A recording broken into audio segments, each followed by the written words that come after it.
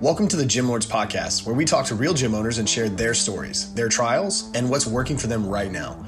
To apply to be a guest on this podcast, click the link in the description. Hope you enjoy and subscribe. What's going on, everyone? Welcome back to another episode of the Gym Lords Podcast. I will be your host today. My name is Joe Fitzgerald, and joining us on the show is Mr. Jorge Diaz of Flash Boxing Gym, coming to you from LA out in California. Jorge, what's going on, my man? How are you today? How's it going? I'm pretty good. It's going well over here. I'm excited to dive into the business side of this. But Jorge, before we get too caught up in the strategies and the tactics and all of the things that come with running a business, first and foremost, man, tell us about how this whole thing came to be. What made you want to open a boxing gym? I think like anybody that wants to do something great or wants to get involved in something major, at that time, my mentality was basically opening a gym, running a gym. I was always a gym rat, and I love being in the gym. I would have ended up being in the gym early in the morning, left in maybe early afternoon, came back later in the afternoon, and then left late at night. So that was the whole progression. And then I started loving to train people and teach people and see people develop. Even though I was fighting as an amateur, this when I started as an amateur. I like to basically teach the kids and see them gravitate to a certain extent. Even though I think I was still immature now going and looking into it, but that's how I ended up basically developing my social skills with people and parents, and then I started really growing into it. Because I was a very, very shy kid, per se. Yeah. It's interesting how boxing can really be the vehicle, not just for health and fitness, because obviously that's what we're here to talk about, but like your point, really personal development just as much. It's that kind of intangible that we can't really measure. And so tell us a little bit about Flash Boxing as it exists today, right? Tell us about the business. How do you serve people? I kind of keep it very old school.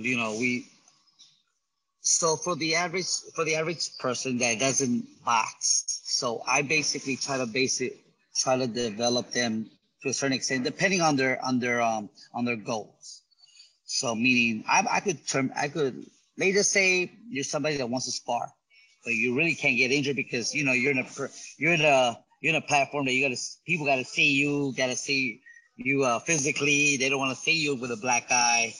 You got to go to meetings. So I kind of cater to that because I've trained a lot of actors per se, and sometimes a couple of singers, and sometimes you gotta avoid, like, singers can get their noses broken because it kind of changes their vocal cords and their whole aspect of their voice. Actors, of course, they can be all bruised up and going to a show and to a filming show, and all of a sudden, audition, yeah, exactly, and have a black eye. So, and then they got to put makeup all over it. So, I kind of cater to that. So basically, I try to throw somebody with experience, depending on what type of experience, and I throw them with somebody that doesn't have experience, just because the person with experience is gonna work on certain things. So I kind of give them that avenue, so they get that experience of how to be with somebody that makes them feel a little bit powerless, per se. Sure. And so my understanding is that this is done in kind of group classes, right? It's more than just one-on-one. How many people do you have in an average size class? In a class, the thing is, we don't really set classes. I get people in groups. The ones I see that are developing, I might get the experienced ones, the intermediate, and the ones that are beginning. The beginners, I might have them working on certain things, certain technical punches, as long as they stay consistent. Now, the ones that have been here a little longer or are willing to get in the ring or willing to do a little bit more extra, I might throw them in with a couple of the amateurs or a couple of pros and see what they could work on. Maybe I might just do like a group sparring, have one on a tire. You've probably seen that in the Creed movie when they were boxing in the tire. I might throw You probably you did one. I do one with just the left hand, while one of them is being a little aggressive. The other one's just working the left hand. The experienced guy, kind of learning how to control, and then the other one's just group drills, defensive drills, countering drills. They have full headgear, mouthpiece, and everything, but I try to teach it so it becomes a natural reaction. Because for most people who never boxed, it becomes a thinking process. You know, for somebody like me who's been doing it for so long, it becomes a reaction. I see, I look, and I take advantage of my opportunity. For somebody that doesn't have experience, it might take them a little time to get that development. But it has happened. It has happened. Yeah. And so, I mean, you and I both know that the last 18 months in this industry have been as difficult as it can be when it comes to running a business. And so you guys have certainly taken a hit in the membership. Tell us a little bit about your membership before the pandemic, and tell us about your membership. Before the pandemic, we're doing well. It's seasonal. During the summer, we get a lot of kids. We get a lot because the whole I the side where I'm at from in LA. There's a lot of it's a big Hispanic Latino community. So the whole thing is about boxing. A lot of them want to fight. A lot of them want to do this. A lot of them want to take it to the next level. They especially if they see things like how Canelo, Floyd Mayweather have done. So I put them through a program that I develop them, but I also got to see commitment because sometimes you put a lot of commitment. It's a lot of time, a lot of time and effort put into a kid. I've trained people now for like 24 years, and I've seen how people have developed in time. I've seen people that don't want to fight develop, and I've seen people that do want to fight. So there's levels to this. Yeah. That it's kind of like it's like going to school. That's how I look at it. You start first in elementary, you start in kindergarten, then you graduate high school. Then if you decide to go to college or et cetera, it's really what you decide as an individual. For me, I'm just guiding people, because some people I think get in the mindset that if you ended up training with certain trainers, like you're with Freddie, you're with, the late Emmanuel Stewart, you're just gonna get the magic touch of them and become top of the line. No, it just is not realistic. It's a lot of time and effort. I used to work with Joe Goosen. He's probably a better known trainer that he trained like Michael Nunn. I had known Joe since I was 11 years old, so he was one of the big trainers that I ended up knowing as a kid. Then it was Freddie. So I've been around a few of the one of the biggest names. So, and it's a journey. But as training clients, it's a journey. And I'm sure, Jorge, that there are a whole lot of gym owners out there, whether they're in the boxing space or not, that resonate with that sort of, it's a journey. It can be a grind. It can be a challenge. And so for you guys, how are you going to rebuild that membership to get back to where you were pre-pandemic? Talk to us about the marketing that goes into getting new people in the door. Marketing is different avenues. So right now, I think I've told you, we since you saw the website, we used to do strength conditioning classes. Since we parted ways with the trainer, that kind of slowed down.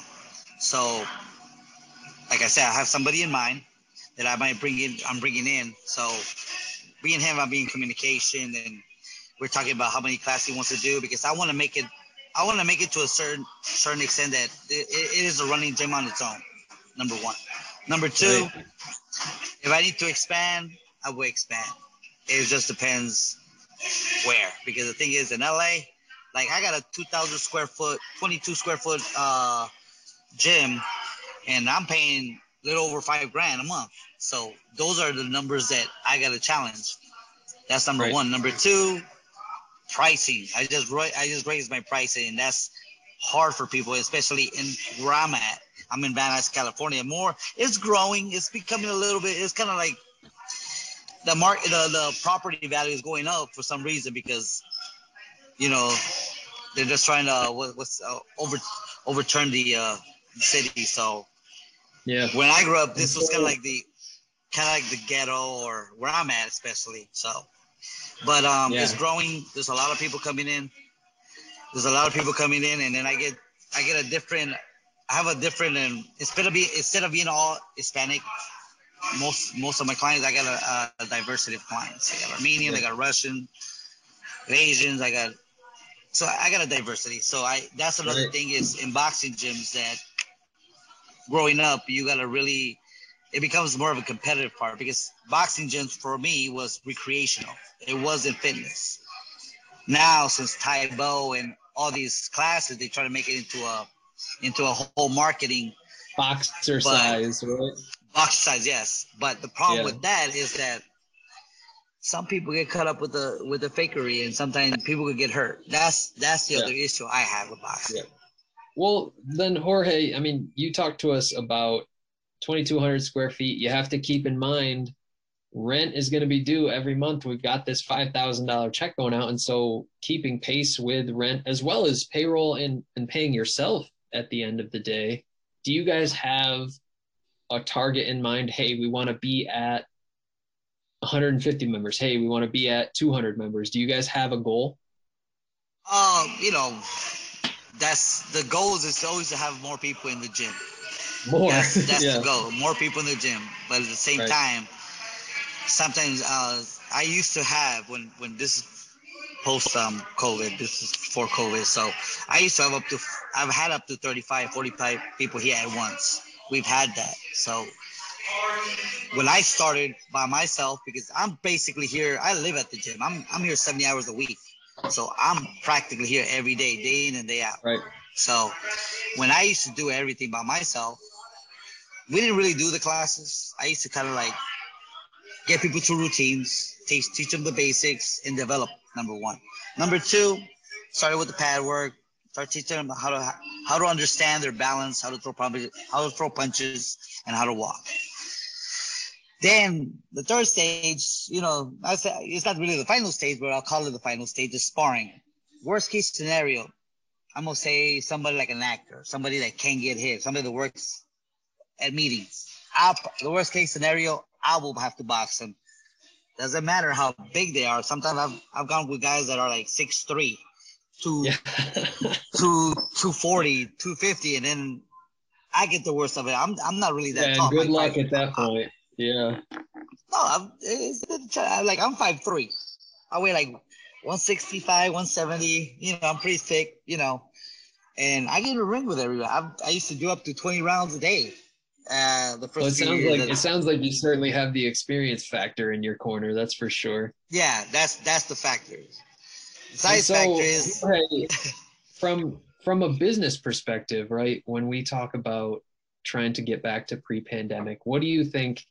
If you guys could improve on one thing, is it marketing? Is it sales? Is it retention? What do you think is really going to make the big difference for you in your journey to making this business even bigger? I think it's all three. Sales, of course, you only be able to sell to the public, to have them come in. You got to look at it like this. Most people walk into it. Okay, I'm going to ask you. If you never box, you never train, what have you heard about boxing, especially boxing? Not much. Okay, so I'll put it in this better terms. So you go to a boxing gym. Yeah. You think fighters. You think I'm going to box somebody. I'm going to get my butt whooped by somebody especially if you've never done it. So those things come in. So the difference between most gyms and myself, I try to make people feel welcome. Everybody says hello. Everybody greets everybody. Everybody says goodbye at the end, bump fists. And so we kind of have a friendly environment, even though you might have a couple kids trying to knock each other's heads in the ring. Yeah. So you'll see that. So that's the real challenge with boxing gyms for the most part, is that, yes, of course we have are competitive fighters, but that's a very small population, and we definitely can't pay the bills with them alone. We need that Gen Pop, Mr. and Mrs. Jones, who are coming in to learn the sport and use it to get a little bit fitter, a little bit stronger, a little bit healthier. And they can come 52 weeks a year and pay their membership every single month at the same time. We need those people. Yes, and that's a great thing. I try to do is just I try to make them understand what to keep the capabilities on.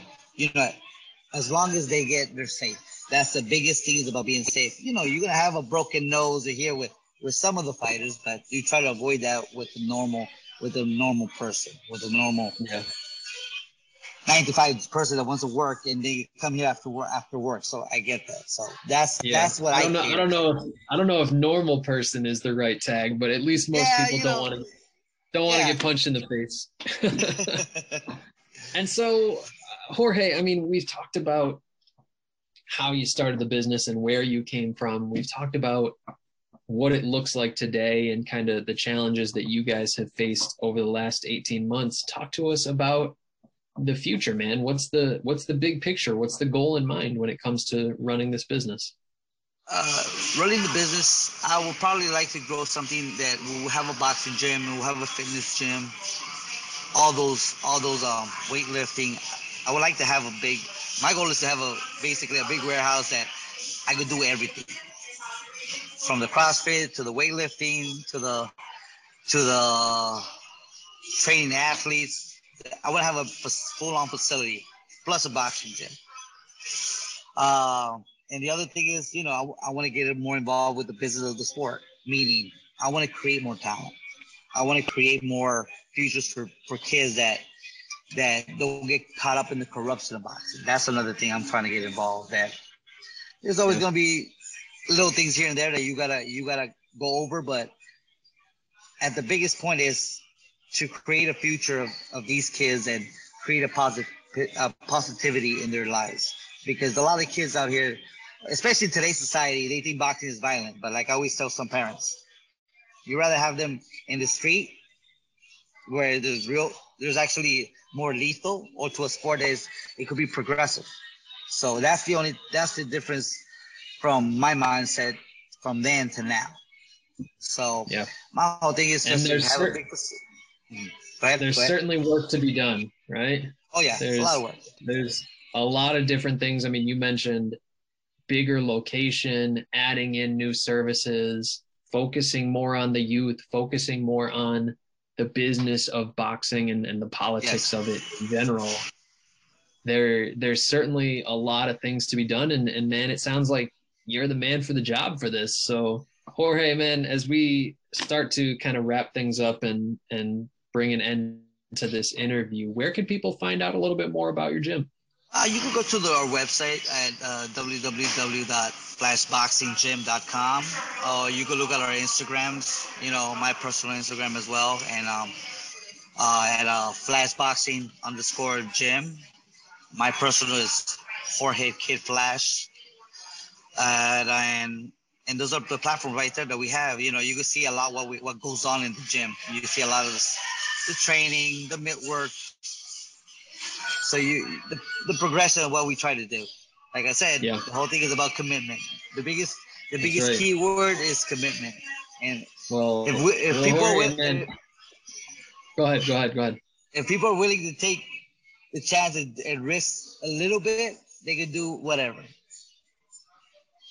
That's the perfect note for us to wrap this up, man. I really appreciate you and your contribution to the podcast. And it's always interesting to get people's mindset when it comes to how they run their business and what they're really shooting for. I can't thank you enough, and I wish you nothing but the best going forwards. Thank you for having me. It was a pleasure meeting you and a pleasure to have me on the show. Absolutely. And so to everyone who tuned in, we appreciate you as well. Don't forget, if you want to be notified about future episodes, hit like and subscribe. If you're interested in joining us to talk about your business model within the fitness industry, click the link in the description, fill it out. Our team will be in touch with you soon. And as always, until next time, Gym Lords out. Thank you for listening to this interview, but don't go anywhere. We still have 2 more incredible interviews coming right up inside this episode. But if you're a gym owner that's looking to get more clients, keep them longer, and make more money, head to the link in the description of this podcast and schedule a free leave your credit card at home consultation with one of our business consultants. You see, here at Gym Launch, we've helped over 4,000 gym owners across the world increase their sales, take home more money, and build the business of their dreams. And it simply starts with a phone call. Click on the link in the description of this podcast to schedule your call today. Now, let's head into the next interview. Welcome to the Gym Lords Podcast, where we talk fitness business with gym owners who are in the trenches, doing work, changing lives in their area. I'm your host, Dominic. Today, I'm here with my guest, owner of Chip's 24-Hour Health and Racket Club in Gulf Breeze, Florida. Chip, how are you doing today? I'm doing great. How are you doing? I am fantastic, sir. Another Monday, getting rocking and rolling for the week. Excited to hear on the air some of the stuff we talked about off the air and get into it. So give us the lowdown. What's Chip's all about?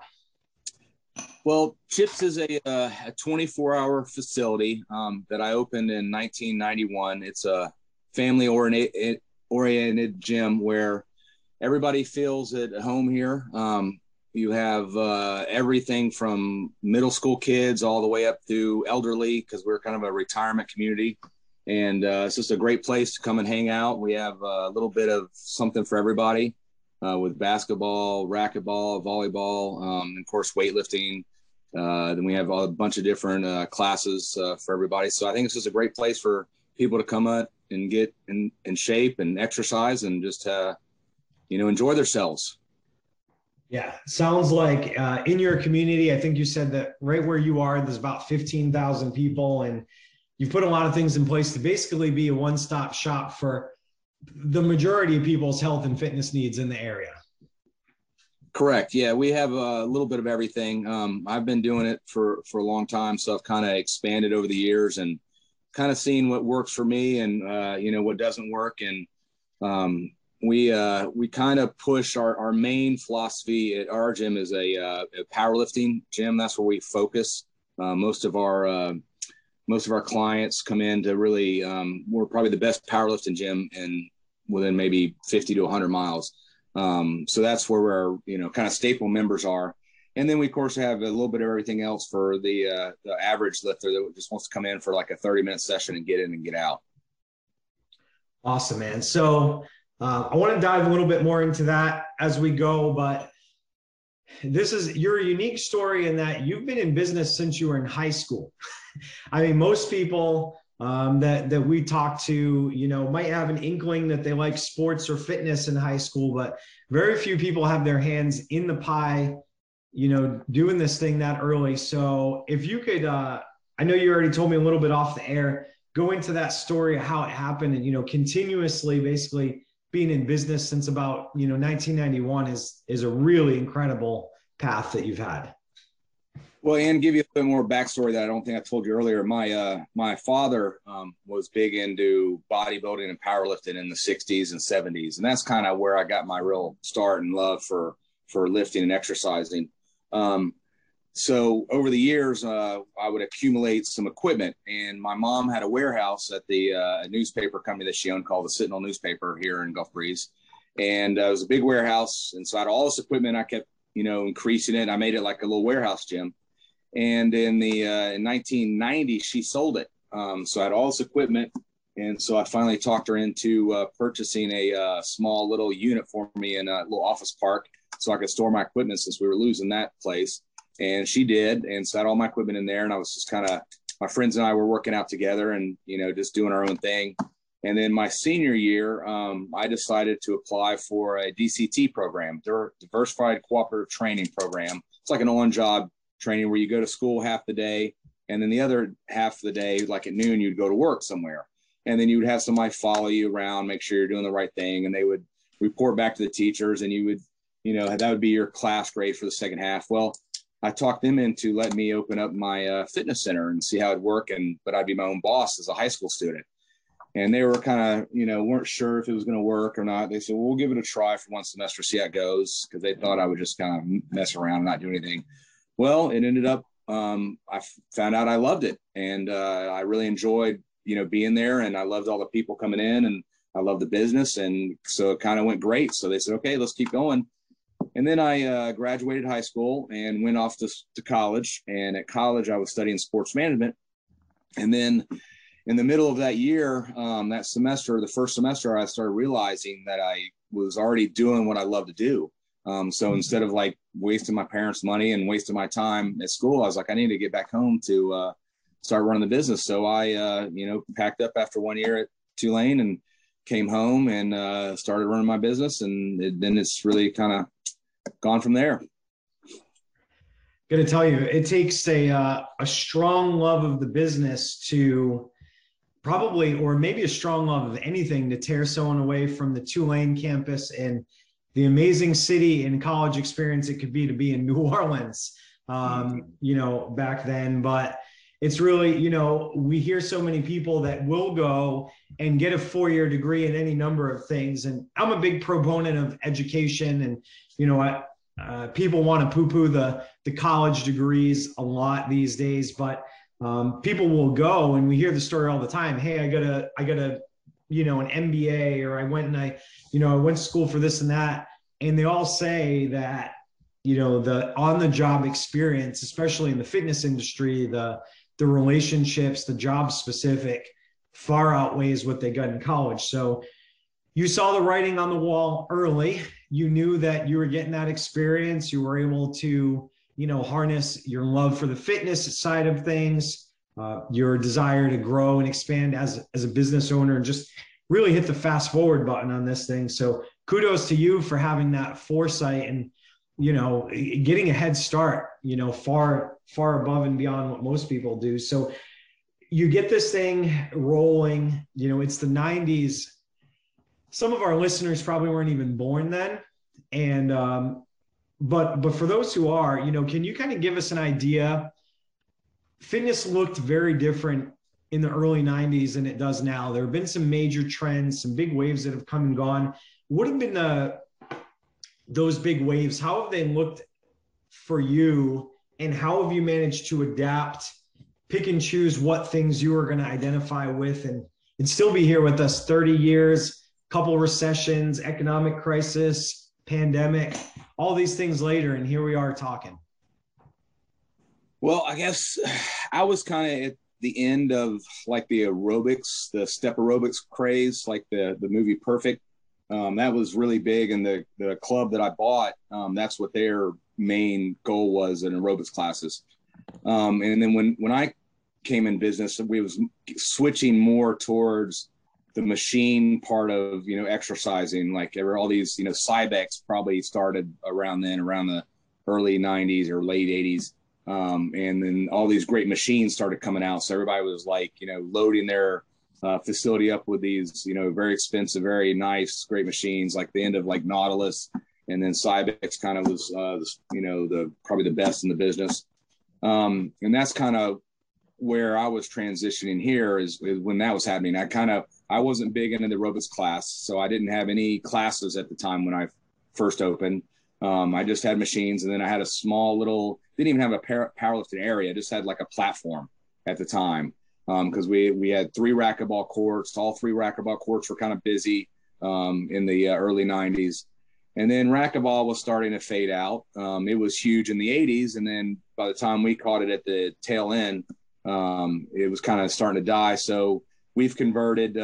We went from 4 racquetball courts to 2 now.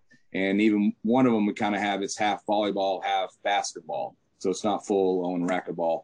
And then we since converted one of our racquetball rooms into a powerlifting studio. So it's just dedicated for powerlifting only. So it's a kind of a special room where you've got these, I guess a good term would be meatheads, you could call them. These big powerlifting guys could go in there, crank the music up, have the heavy weight, have the chalk going everywhere, slamming the weights down, making lots of noise. And then it still doesn't really affect the main part of the gym. So you have the quiet, more the retired couple that's going to come and do a little circuit around can still come in and get their circuit in and not have to worry about fighting these big meatheads for the equipment.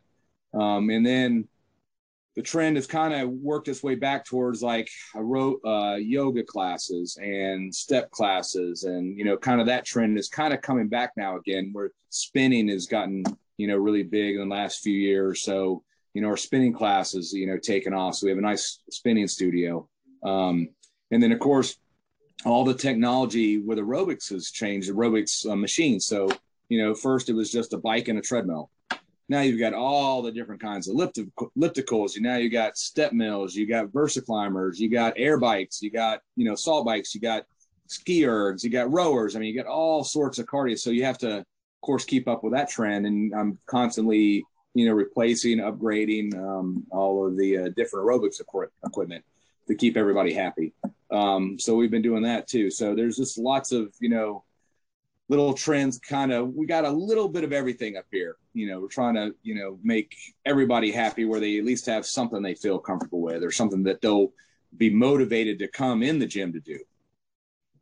Yeah, absolutely. Amongst all of those, you're in a place now where you're accommodating, things that people are attending, people are interested in, that are working. Have there been any times along the way where you took the foray into adding something in the gym and it didn't really pan out, or maybe hesitated and didn't think something was going to catch on and had to come back and add it back in later? Timing-based decisions, any of those that, could have went better one way or the other at the time? Yeah, there's always different little things. I mean, you buy a piece of equipment at the time, you think it's great, and you spend a lot of money on it, and then later on, a year later, you kind of realize it's a waste of money. Like one thing we bought years ago, and it was like, I think we spent like $8,000 on it. And at the time, it was like so much money. But it was one of these. It was like a incline, flat, decline bench that was all attached, and you can move it all around. And I mean, since then, we've pretty much gotten rid of like all our benches. Now you buy a power rack, so you can do everything on it. You can bench, you can incline, you can shoulder press, that kind of thing. I wish I would have gotten rid of the single purpose machines and gone with the multi-purpose machines that you can do lots of things with more. We've kind of learned that the hard way. So we went from having like 4 or 5 bench presses up here to having like 7 or 8 power racks now. And with the power racks, you can, being a lifter, you can do a little bit of everything on. Probably like spinning, I think, is one of the things that I didn't really, back when it first was getting, big, probably in the mid 90s, I didn't invest in that as much as I probably should have. It's amazing how that has stayed and even gotten bigger, like with the Peloton bike coming out now. I mean, so many people are into spinning. It's such a huge,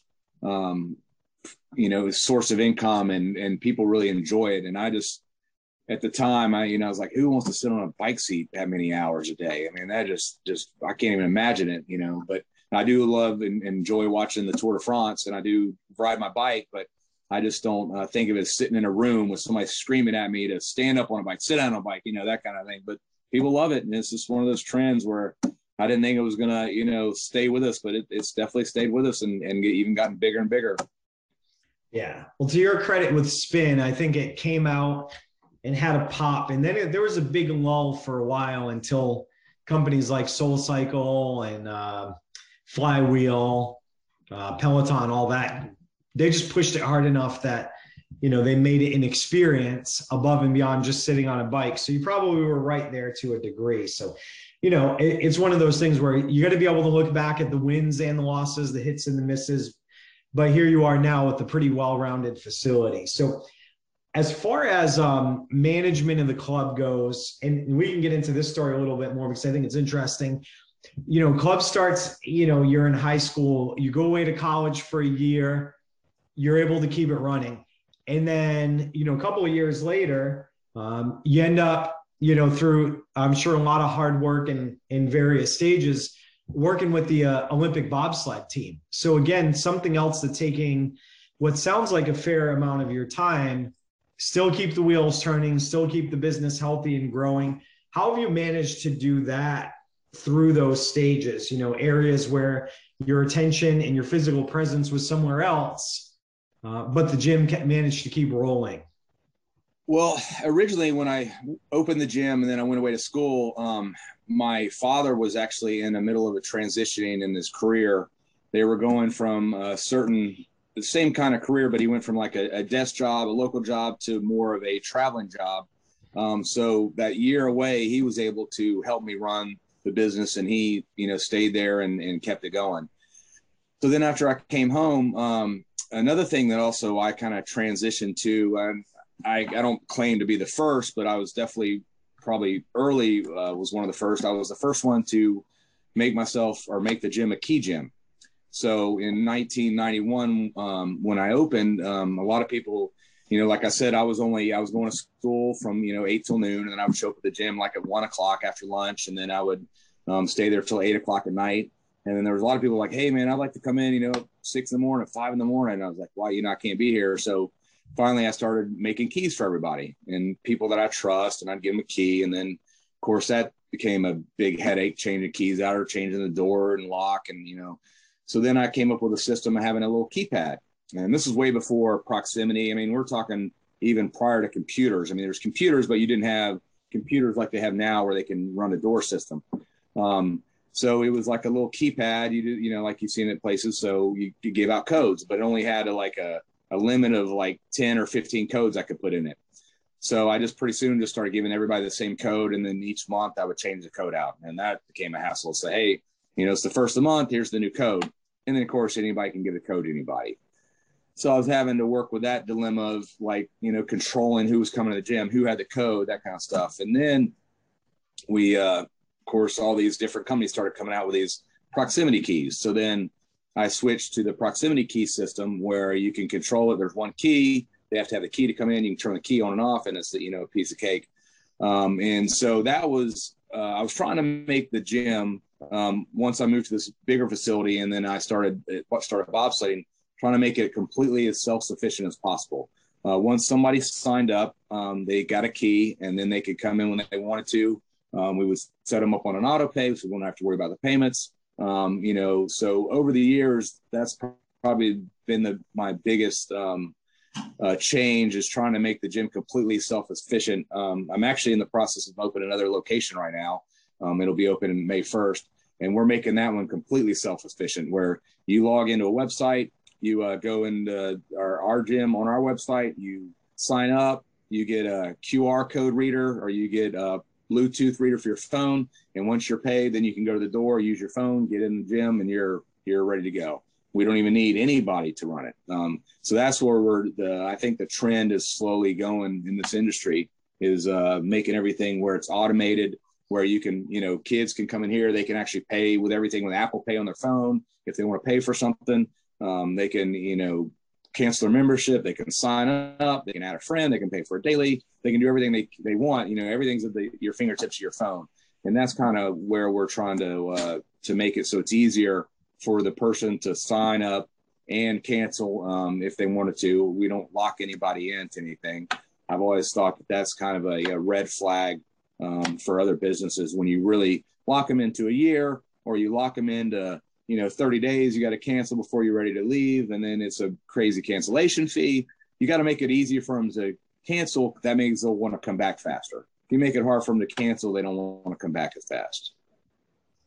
So yeah, I think, I heard somebody recently say, and I'm going to paraphrase here because I'll probably butcher it, something about loving somebody as much on the way out as you did on the way in.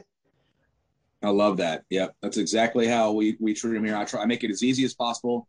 All they have to do is they have to give me 1 day notice. They just send me an email. Actually, the new facility, they'll do it all, they'll have their own little portal. They'll have their own app. They can go in and just turn it off, turn it on, however they want to do it. You just have to, make it, don't make it difficult. It's not like you're, trying to lock them into, they're not buying a car from you. They're not, buying a house. It's not like a mortgage payment. It's a facility, and something happens. They get injured. They're leaving town. Like I said, we're in a big kind of retirement community, but we're also in a big tourist industry area. So a lot of people are coming and going. We have a lot of military that float through this area. We have one of the largest bases, or probably in this whole area. We have, Eglin, NAS. So all these different people are coming and going. You just have to, make them want to come back. And then when they do finally come back, it's like, oh yeah, I remember that gym. That was great. It made it easy for me to come and go. They didn't give me a hassle about leaving. and they'll want to join back up. And I think that's what's been a big success for me, is making it where people can, sign back up easy. They can, they're not locked in anything, and it makes them a little bit, less hesitant in signing up. Like they don't want to be burned like they've been burned before. Yeah. Anything you can do to remove friction and to give people one less reason to not, look at any other clubs in the area. It's like, hey, we've got everything you need. We're friendly. We're community-based. We want you to sign up. What's the catch? What happens if I have to leave? I don't, just let me know that you want to leave. We'll shake hands. We'll be friends, and hopefully we'll see you back at some point soon. And that's it. I think anything you can do where someone doesn't feel like there's a catch, it puts you ahead in business these days, because there's always a catch with everything, it seems. So I like your take on that. So I have kind of an idea of the gym, your backstory, what you're doing. I appreciate you sharing that you have, another location coming on board. Just one quick question on that, really, because I want to talk a couple about your best practices, but proximity is the new location. Is it, on the peninsula? Is it similar, area where it is? Are you mainland Pensacola? Where's the new location coming on board? The new location is going to be about 12 miles away. Like I said, our area is exploding. It's booming. And we have a high school here that is just busted at the seams. And then there's another high school that's about, say 20 miles away. So there's nothing in between those, 20 miles. And in the middle of all that, there's this community that's just, going gangbusters. So there's a new high school coming in about 12 miles away. And that area is called Midway. And it's actually midway from Gulf Breeze to Navarre. So that's the Midway. So that's why they named it Midway. So there's going to be Midway High School. I believe that's what they're going to call it. But it's going to be about 3 years that will be open. And my location to the high school here, and that's why I think I do so well, is I'm almost directly across the street. The high school is like walking distance for the middle school kids, the high school kids. They all just walk over here after school. So I have a big presence there. And as soon as we heard about this high school going in, we found out about it about a year ago. And I've been in the process of wanting to open up, for another gym for a long time. And I had one of my people that I buy all my equipment from, he's been kind of bugging me about wanting to open up a gym with him, because he always has so much equipment. He's like, I've got all this equipment. I just got to do something with it. I can't, sell it fast enough. I need to, do something. So he and I, and then actually another gym owner about 45 minutes away, are all coming together in this Midway area and open up a location. So it's 12 miles away from me. It's on the peninsula. It's going to be right next door to where the high school is going. So it's a great location. And it's just it's going to be a great experience. We're 95% done, ready for the open. We just have to do a couple of fine-tune things like getting the whole door system up and running. Once the door system's up and running, I think we'll be ready to go, and we'll have another location. Awesome, man. Awesome. While we have a couple of minutes left here, want to get, quick take from you on a couple of things that always come up. So I'm sure you've gone through a million different versions of everything I might ask you, but for you, first and foremost, the question we get asked the most: marketing, new client acquisition. What do you find is the most effective thing for you to get new people in the door? The number one thing I've always found over the years is word of mouth. I mean, you can do all the advertising you want, but when a friend tells another friend, hey, this is a great place, you can come try it out, or a family member, that's always the number one. Every person that comes to this door said, I heard it from a friend, or, a family member, or somebody told them about it. And then maybe later they were reassured and they see some advertising of some sort. And we do very, very, very little advertising. We have, local papers here that will advertise in occasionally. And then, now with social media, that's kind of changed the whole advertising platform. You just do all your own advertising. You don't even have to advertise. You just make a post. It's free. Make a post. It looks like an ad, so that's kind of changed everything. Especially my parents, like I said, they were in the newspaper business. And, before you would have to, get these contracts and put an ad in, and you leave it in there for a certain amount of time. And now, I mean, the paper industry is kind of dead. There's hardly anybody reading the paper anymore. I mean, everybody's on their phones, just scrolling and swiping and, looking at things that way. So I think the best form of advertising is obviously word of mouth. So making it happy for people, once they're in here and they're telling other people about it. But then just doing, simple posts and if it's Instagram or if it's LinkedIn or if it's Facebook or whatever kind of post that way. I think that's occasionally, like if I have an event coming up, I might pay for some advertising on one of those platforms to try to reach out to, some other people. But I think just word of mouth is the best. Absolutely. All right. And then the last thing, staffing. And I'm sure we could do a whole episode on this, but again, I'm sure you've tried a million different things, as far as getting desk staff, trainers, whatever type of other help. Right now, in the midst of this nationwide staffing crisis, we're not immune in the fitness industry, but, whether it be right now or over the years, where do you find your highest ROI is for time, energy, investment in finding good people to come and work in for your facility? Well, that's a good question. I guess I've just been blessed that I've just had great trainers that have wanted to be here.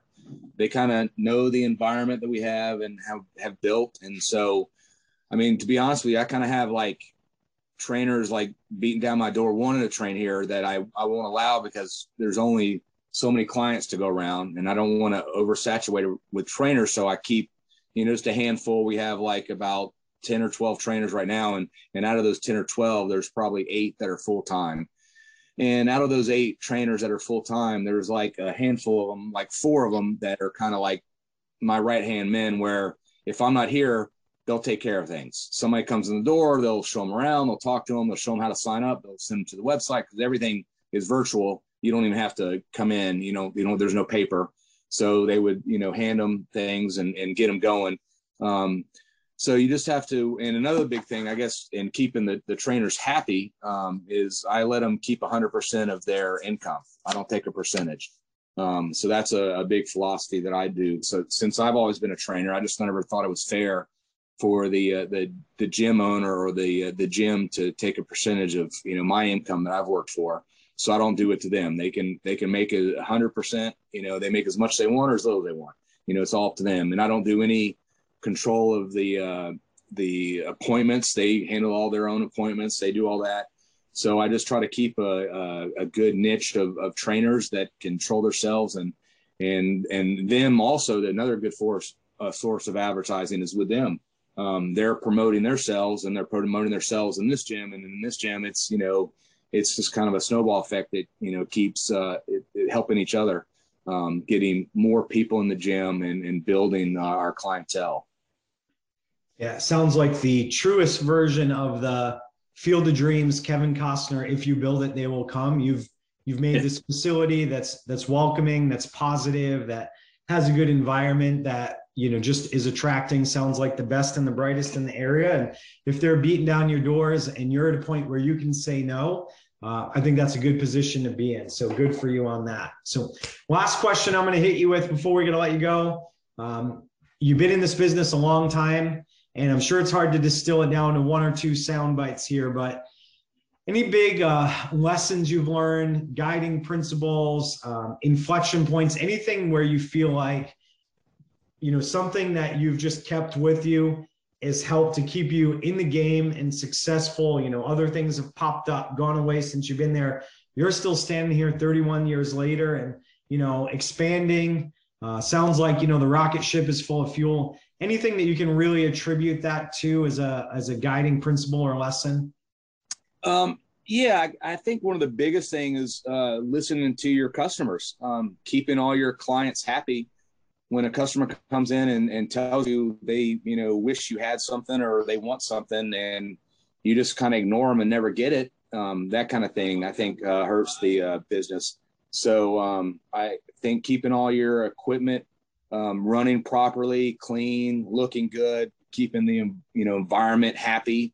It's not like a dungeon that you walk in and it's not dreary. It's a happy place to be. So people will want to come up here, and then just keep everything everything going. Don't leave your equipment down. Don't leave it looking bad. Don't leave it broken.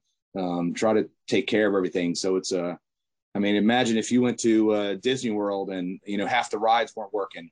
Would you want to go back the next time? Probably not. But if you go to Disney World and everything's up and running, everything's perfectly crystal clean, you enjoy being there. And that's kind of the same environment in the gym. People want it, they want it clean. They want everything working. and they just want a, happy environment. I think that's what we try to keep here. Awesome, man. Yeah, that the Disney reference hits hard. If there's been many books written about it. The Disney experience, the Disney standard. It's a high standard to hold yourself to, but if you shoot for the stars and you miss, you still land on the moon. You're in good company, right? Exactly. Yeah. All right, sir. That is all the time that we have here today. For everybody out there listening, if they want to find you, chips24hourhealth.com. Anywhere else they should look for you out on the electronic universe? Yeah, they can, of course, Instagram, we're Chips24HR. Facebook, we're, I think, Chips24HR, and then Twitter. We're on all the social platforms, that's out there. And, of course, we have some YouTube channels. You could look for us there. And we have a few old videos. I haven't posted a video on YouTube in a while, but we're out there. Awesome, sir. Well, I appreciate you spending some time this morning with us. It's been a pleasure having you. I wish you continued success. Thank you very much. You're very welcome. To everyone out there listening, as always, we appreciate you. Wouldn't be here without you. We hope you found value and inspiration in this episode. If you'd like to hear more, click the subscribe button. We'll notify you when new episodes drop. To everyone out there in Gym Lords Nation, keep working hard, keep changing lives. Gym Lords out. Thank you for listening to the podcast so far. Don't go anywhere. We still have another episode coming right after this word from one of our sponsors. The Gym Lords podcast is sponsored by Prestige Labs. Prestige Labs is the first and only nutritional supplements company built by gym owners for gym owners. Prestige Labs solves the problem that all gyms have experienced: the broken inventory model, low commissions, and even lower quality products.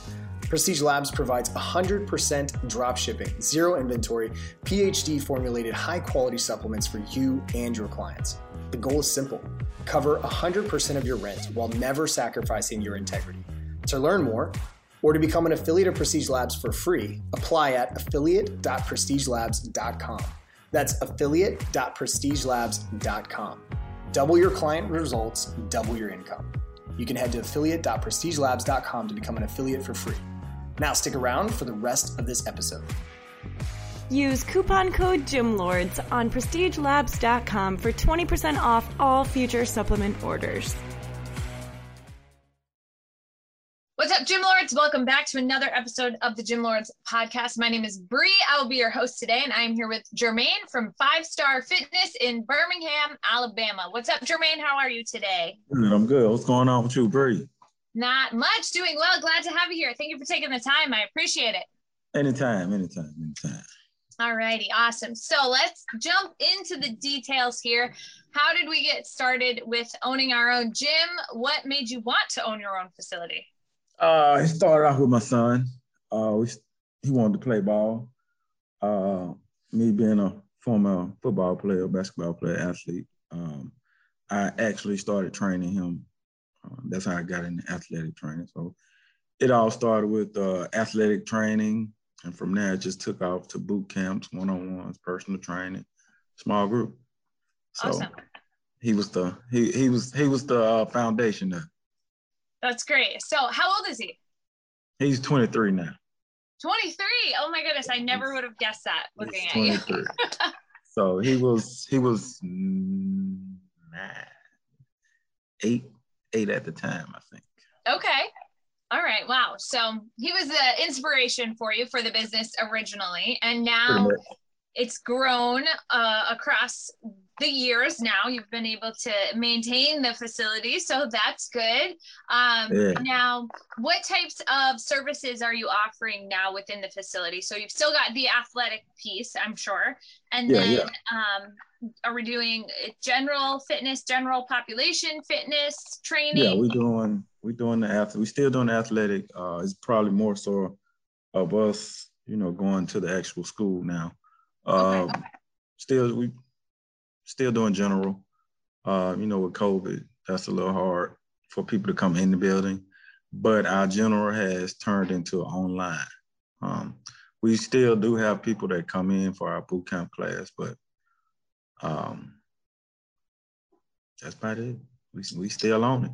Yeah. Okay. So how much of your membership transferred to an online platform because of COVID, would you say? Oh man, probably about before COVID, we probably was 80-20 in person. Now we're probably 90-10 online. Wow. Yeah. Yeah. Okay. So most of the membership has transferred to online now. Right. So how is that working within the facility? So now like 10% of your membership is actually coming into the facility. So I'm guessing that the semi-private or group sessions that you maybe were offering before are either smaller, or how are you structuring things now within the facility? Well, because the number of people is so much smaller now. Right. We had several classes in person. Okay. So what we did, we scaled, when COVID hit, we scaled to only one class in the facility and probably in one-on-ones. Okay. So, and everything went online. So because at that time, we couldn't be open. Right. Like, we was actually shut down. We couldn't even open the doors. So everything went online. And when they gave us a chance to open up the doors, online it was pretty good. Yeah. So I actually said, I'm gonna ride it out to see where it goes. And it's actually been doing well. Got it. Okay. So now is there the potential there to transfer completely to online and no longer have the brick and mortar facility, or is that not really something that you would want to do? It's something I thought about, but with me doing a lot of individual athletic training, mm-hmm. I'm not sure if I really want to. With everybody being online, it doesn't hurt the business. Right. Per se. We actually probably grew more online during the pandemic than we did when pre-pandemic, which is crazy. Yeah, it is. We probably covered the Southeast, Alabama, Georgia, little parts of Florida. Now we're from Alabama, Georgia, Florida, Texas, California, Ohio, Chicago, North Carolina. So, it's great, which allows me to, train more athletes. So I've actually got more athletes versus online. We having to go online. I've actually retained more athletes coming in and wanting me to train them one-on-one versus that's why it's a hard decision to close the building, because it's still very, very, very beneficial. Yeah, 100%. Now it's like the online piece is just another stream of revenue. Right.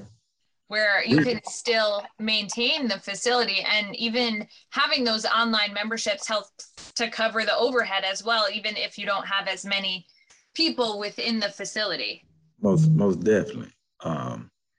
It was probably 2 years we were actually working on the online before the pandemic hit, because it was a lot of different things I was trying to do online. So it took a while for me to put it all together, but I put it together in probably one weekend.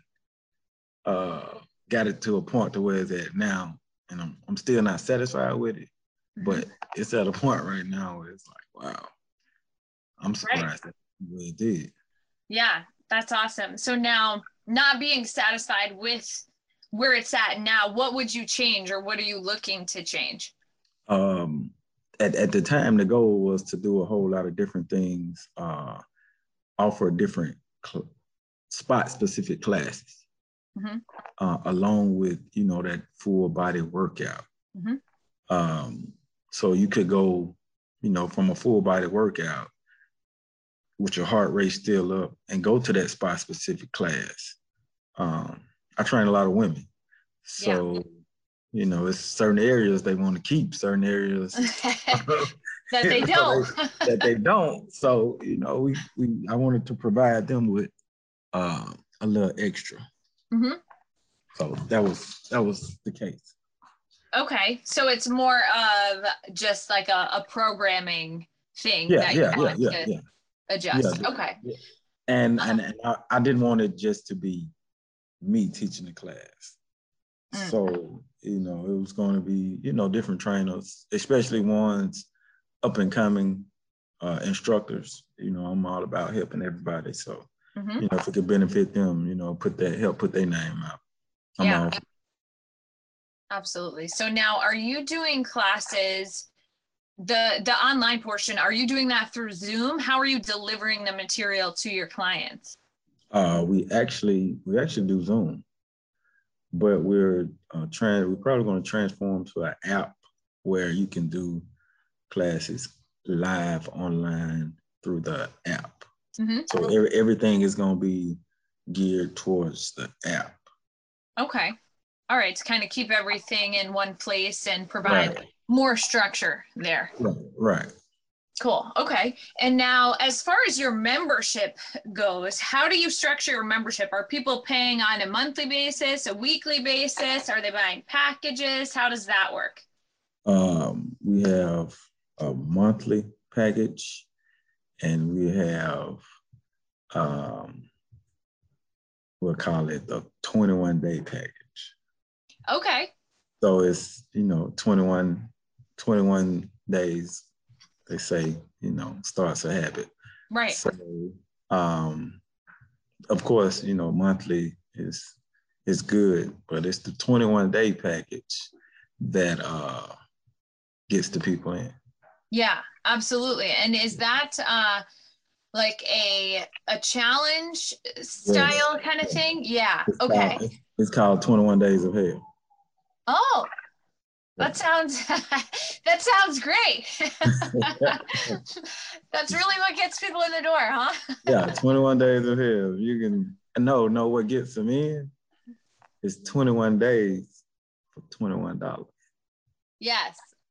Okay. So now with that program, are you also offering, so I'm guessing there's some type of training component there. And then is there nutrition and accountability as well? What does that look like? So we have a private group that we put all the members in, and we hold them accountable. You get I'm not a nutritionist, but you do get a meal guide that I, you know, personally come up with myself. And in our group, you know, we have conversation, we talk amongst each other, and some of the accountability is posting what you eat. Yes. Yeah, that's big. Most people, what they really need is the accountability piece. Yes. So, you know, you have to post what you eat. If you don't post what you eat, in my eyes, you're not doing right. Right. So I'm gonna get on you. Right. Yeah, absolutely. I'm going to get on you in front of everybody. You know, we all family, so. That's right. You're all in it together, so that's right. Okay, so now with that's typically a front-end offer like that is really good to get people's attention, get them started on a program, get them invested in what it is that you're doing. Now, of those people that are signing up for that program, going through that 21 days of hell, how many of those are converting into monthly paying members after that? So the thing was, when we was pre-pandemic, you could only do 21 days of hell 1 month. Then you had to convert over to monthly. Right. With online, I know it's kind of hard. So we went to 3 months. And the conversion rate is better than what I thought. We probably have about 150 sign up a month. By the end of that 3rd month, when it's time to go to monthly, we have a conversion rate of probably about 80%. Okay. All right. So that's some pretty solid growth there happening on. So every month we have people converting to monthly. Exactly. Yeah. So you keep it running. Yes. Yeah, absolutely. Yeah, so that constantly feeds new leads Yes. coming Every into the program and converting into memberships. It's constantly rolling. Yeah. So now, how many members are you currently serving across all the programs that you offer? 200 plus. Over 200. Yeah. Okay. And is there a certain number that you have in mind that you're looking to get to as far as membership base? Like, what would be ideal for you? I mean, as I can. Yeah, absolutely. I can handle all of it. Yeah. I mean, Okay. with a lot being online, it's much more easier. Yes. Per se, versus in person. Right. So that's online. Being online is probably one of the best things. Yeah, for sure. Yeah, it takes less of your time. You're able to serve more people. Just with the accountability piece, making sure that they're sticking to their program, providing that level of service for more people at a time, because you're not tied up every hour in personal training sessions, right? Because there are only so many hours in the day. And so all my personal training switched to the morning. Yeah. Right. And then you're able to just check in with your online clients in the later part of the day. And right. Yeah, that's a good setup. So now, as far as getting the word out there about the programs that you do offer, how are you going about doing that? Are you doing paid advertising through Instagram, Facebook, Google, things of that nature, or how are we getting the word out there? It's crazy because I've been doing this 18 years and I've never paid for advertising. Never paid for advertising. Lately I have did like Instagram, Facebook ads. Yeah. You know what? I haven't done it for the fitness part. I've never paid for an ad. It's always been word of mouth. Mm-hmm. And during the 21 days of hell, I have this thing where you can bring a friend. Okay. So you bring a friend one day. I mean, if I get 30 people to bring a friend, I get a conversion rate of 10 to 12 people signing up for the next month. That's a good thing. Yeah, absolutely. So, and it's just, especially in Birmingham, it's just been word of mouth. Like I've probably trained thousands of people in the city. And basically it was just, they have been my billboard over the years. Mm-hmm. So that's been the case. I've never paid for radio advertisement, never. Mm-hmm. It's always been the word of mouth of social media, Instagram, Facebook. Right. Yeah, I mean, the paid advertising through Facebook was what was a game changer for me and my business, just as far as getting more people in the door, into the facility, getting more attention. But yeah, I mean, that's a huge thing when you have such a solid base of referrals and word of mouth that you can rely on. That's the biggest piece when it comes to referrals and word of mouth. You can't really rely on it on a monthly basis, just because it's unpredictable, and eventually people only know so many people in the area. So sometimes you have to go outside of that. Now, you being online has helped because you don't have to now know people in the area. So that helps you to expand, reach more people, serve more clients as well. The bring a friend online has been probably the best advertisement ever. Yeah. Because people reach out to friends who they went to college with they may stay in Atlanta. They reach out to somebody in California, Texas. Right. Mm-hmm. And I have people that I went to school with, college with, that's reach out to me like, hey, I want to join. And they're in Chicago, they're in Ohio, they're in Texas, they're in North Carolina, DC. So, and they've always over the years wanted to train with me, but I wasn't online to that degree. So now they have a chance and they've joined. Right. Yeah, absolutely. So now, big time of the year right now for planning for what's to come in 2022, what our goals are, kind of taking a look at the business. So what are your main focuses for 2022? What are you looking to accomplish in this year? 2022 is basically that app that I talked about. It's a lot of different things, a lot of different components that I want to do with the app. I mean, of course, the basic things, offering the programs, but I'm in a position to where a lot of people are asking me about where do I start? How do I start? So one component with that app is, trying to help people who want to become an instructor or trainer, in position. That's really my main goal. And just keep growing as usual. So that's it. Yeah, absolutely. Okay, so a better structure for your online program so that you can make it more scalable, grow there, bring on some trainers to be able to help out on the fulfillment side with the clients that you're gaining there. So continued growth, essentially. Of course. Overall, always, right? Yeah.